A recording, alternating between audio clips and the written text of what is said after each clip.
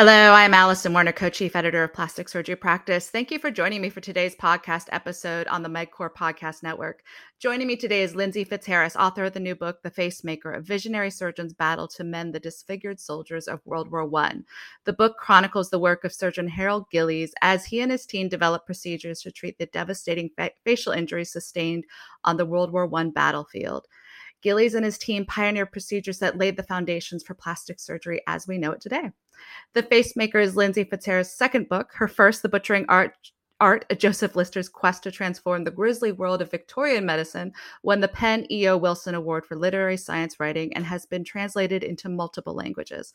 Her TV series, The Curious Life and Death, aired on the Smithsonian Channel. She contributes regularly to the Wall Street Journal and Scientific American and holds a doctorate in the history of science and medicine from the University of Oxford.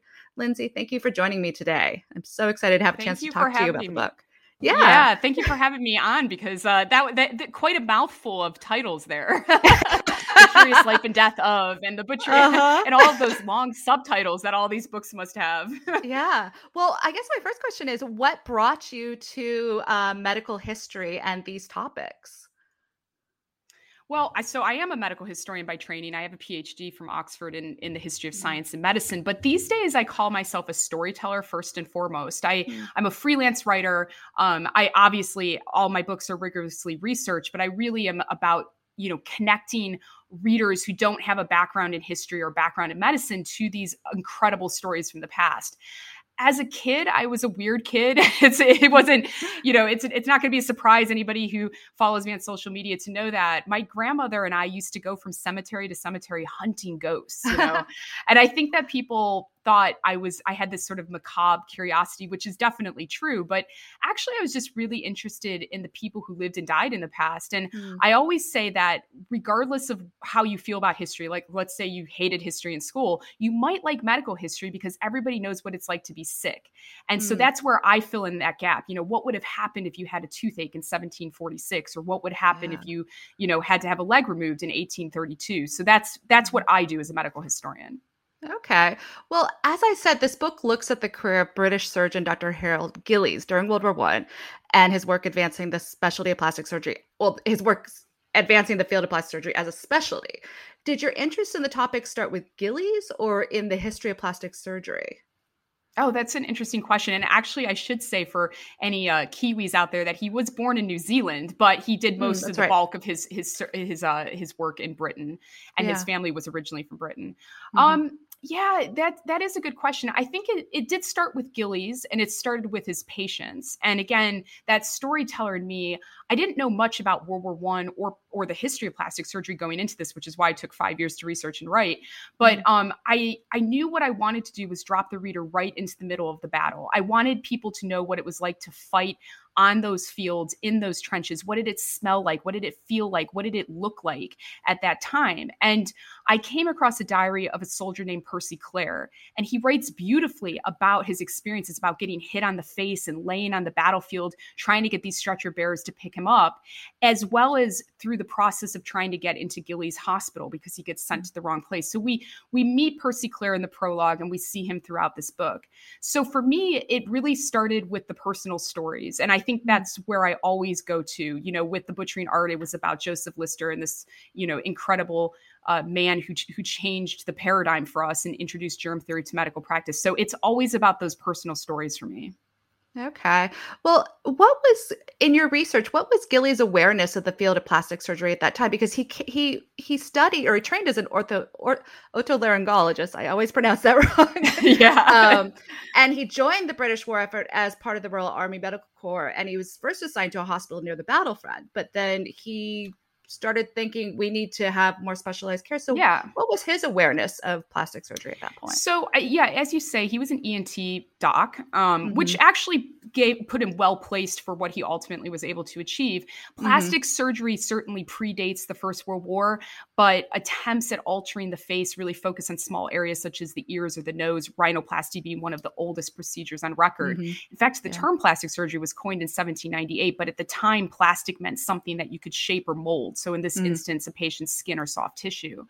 So Gillies, he, as you say, he certainly wasn't going into the war as a plastic surgeon, and that didn't really exist as an expertise as such at that time. Mm-hmm. He was introduced to this great need for facial reconstruction by this character, and I call him a character because he was really sort of bigger than life. He was a French dentist named Charles Auguste Valadier, and he retrofitted his Rolls Royce with a dental chair, and he literally drove it to the front under a hail of bullets, which is incredible. I mean, the guy is a legend. He is a badass of medicine, and he worked for free the entire war. And Gillies actually comes across him and has to oversee his work because at the time Valadier was just a dentist, and so he needed medical oversight. And that's where Gillies starts to learn about this desperate need. And he goes back to Britain and he petitions to open a specialty unit.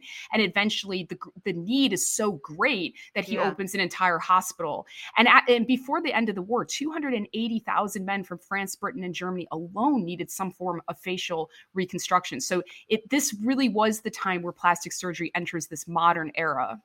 Yeah. Well, what was the fate of those soldiers who didn't end up on his specialty ward that he first set up at Cambridge, and then later he set up Queen's Hospital at Sidcup? Yeah, I mean, so there were other surgeons doing facial reconstruction this time. I talk about some of these people in the book. There's a French surgeon. There's a German Jewish surgeon working on the other side as well, doing some incredible work. They tend to be working solo, though, so they don't necessarily work, for instance, with dental surgeons. This becomes really crucial to what Gillies is able to accomplish. He takes a very collaborative approach. He brings artists in, he brings x-ray technicians, dentists, all kinds of people working together to rebuild the face. So some of these soldiers did end up with other surgeons, and they would have had, pretty decent care. But I think Gillies was the one who was really performing the miracles because he was taking that collaborative approach.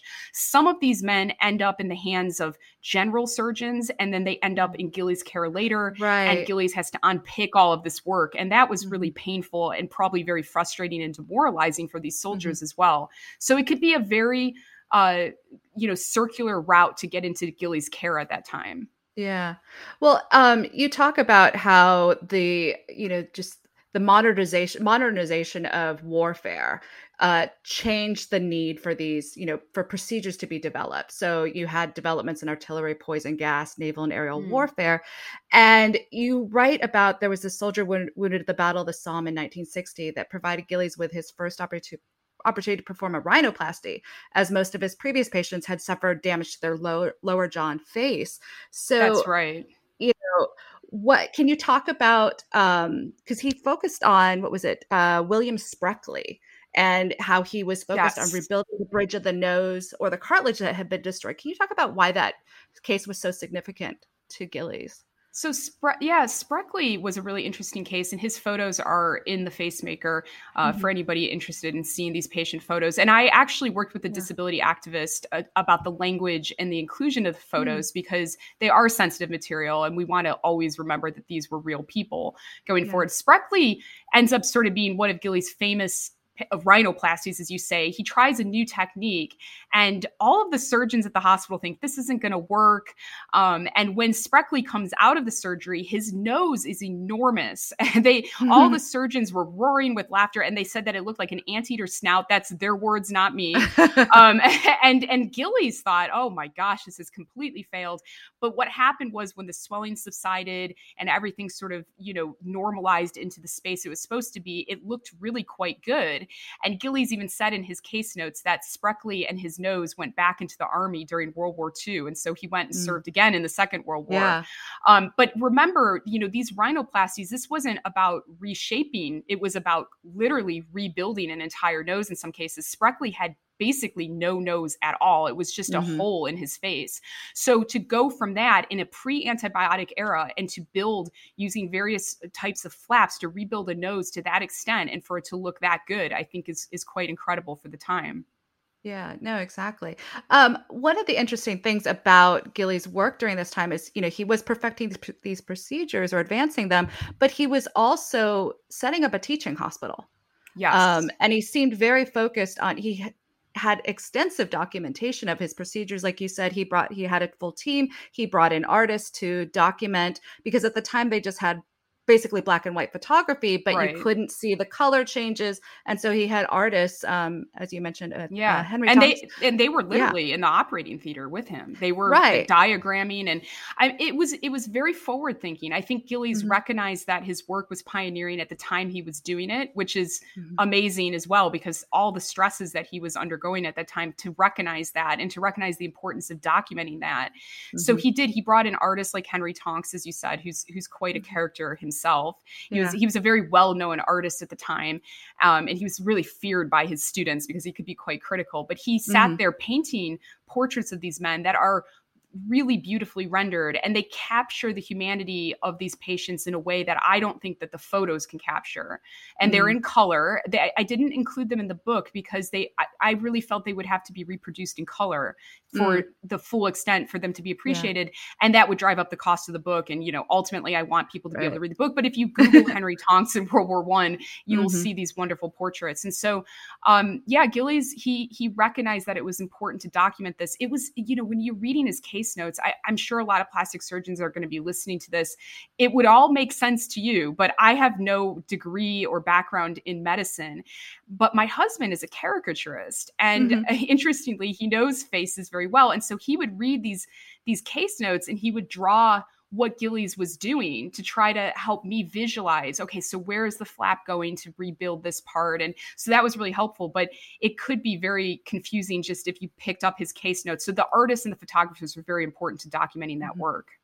Yeah. Today Gillies is recognized as the father of modern plastic surgery, but at the end of the war, despite all his work and his efforts to train surgeons and creating teaching materials, including the first textbook on the subject, Plastic Surgery of the Face, he wasn't confident that the specialty would thrive and still had to prove that one could have a successful career as a plastic surgeon, right? Yeah, he was really kind of setting out on his own. I deal with his sort of after career in the epilogue because I write narrative nonfiction, it's focused heavily on a story and an arc. And so that arc is really World War I for my book. But I do deal with the post-war career. And Gillies continues to push the boundaries of what is being done. In fact, in 1949, he completed the first successful phalloplasty on a trans man named Michael Dillon. This is an incredible story too, because Michael Dillon was eventually outed by the British press. He was driven from Britain, and Gillies stood by him. And I said in the book that there were a lot of people who would not necessarily have seen Michael Dillon as a man in 1949, but Harold Gillies wasn't one of them.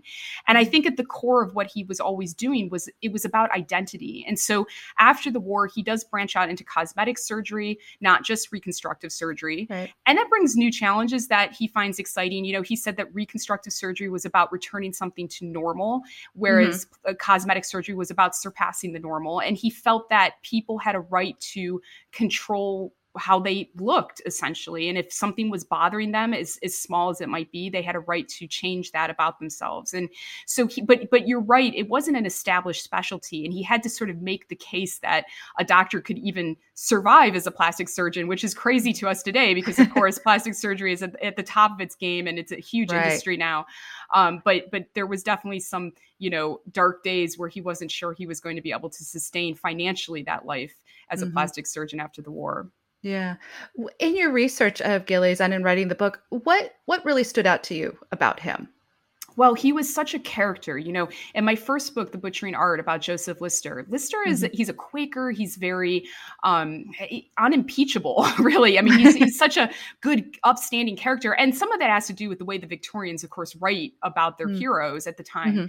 But Gillies, he was a bit of a prankster. He really connected and joked with the patients, and he kept their spirits up. He had this alternative persona, which he called Dr. Scroggy, and he would dress up in the evening and he would sneak in alcohol and oysters, the things that were banned at the hospital, and he would gamble with the boys. And so he really, I think he really connected with so many of his patients. And of course, that also speaks to the nature of his work, because he's working on some of these men for several years, sometimes even over a decade. So they really have a very firm relationship. Some of these men ended up working for him. One of the men, Big Bob Seymour, he had his nose shot off during the Somme. He ends up being Gillies' private secretary for the rest of his life. So I love that about Gillies. He had such a great attitude. He had a bit of gallows humor, which I think you also need working through World War I. Yeah. And seeing that kind of trauma, don't you? But yeah, he was an incredible character as well. Yeah. For, modern plastic surgeons, today's plastic surgeons, looking for something to read, what would you say they can take away from this book? Oh, no one's asked me that actually. I mean, I always say that as a medical historian, what I hope to convey to people is that what we know today isn't going to be what we know tomorrow, and we need to keep an open mind. I think if Gillies was alive today, he would be very excited by things like face transplants, which I hit upon in the epilogue. Yeah. It's fascinating. I mean, face transplants are both reconstructive surgery and also transplant surgery, and I think he would have been right there wanting to know more and pushing those boundaries of what you can do for patients. So I think that it's always about keeping an open mind and knowing that medicine is always evolving and changing, and to keep pushing forward for the patients as Gillies had done during the First World War. Yeah. Well, Lindsey, thank you again for joining us today. It's been a pleasure to talk to you about your book and get this insight into Dr. Harold Gillies. Thank you. Thank you so much. The Facemaker, A Visionary Surgeon's Battle to Mend the Disfigured Soldiers of World War I is now available at bookstores. And thank you for joining me today. Until next time, be sure to subscribe to the MedCore Podcast Network to keep up with the latest plastic surgery practice podcasts. And to keep up with the latest industry news, visit plasticsurgerypractice.com. Thank you.